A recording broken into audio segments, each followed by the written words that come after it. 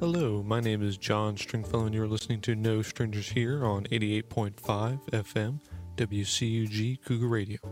Today I wanted to share with you one of my own poems, actually. Every so often, every few poems, I like to read one of my own works, not only as a way to help share my work, but also as a way to hopefully inspire others who write as well.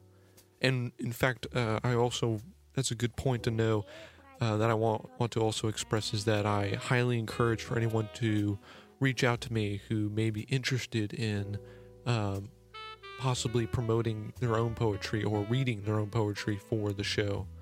I not only want to share my work, but I also want to share and give an opportunity to others who want to share their work as well. Because I had come to the radio studio here hopelessly trying to figure out a way to establish and begin my career as a writer and a poet, while also studying literature for my desire to be a literature professor.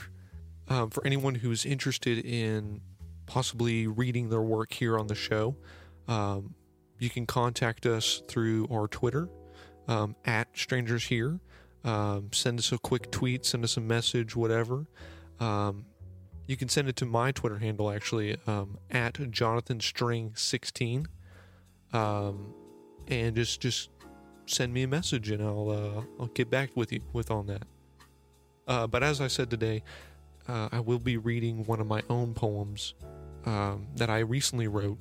And to give a little bit of background as to what this poem's about, I've been often thinking about the past in regards to family.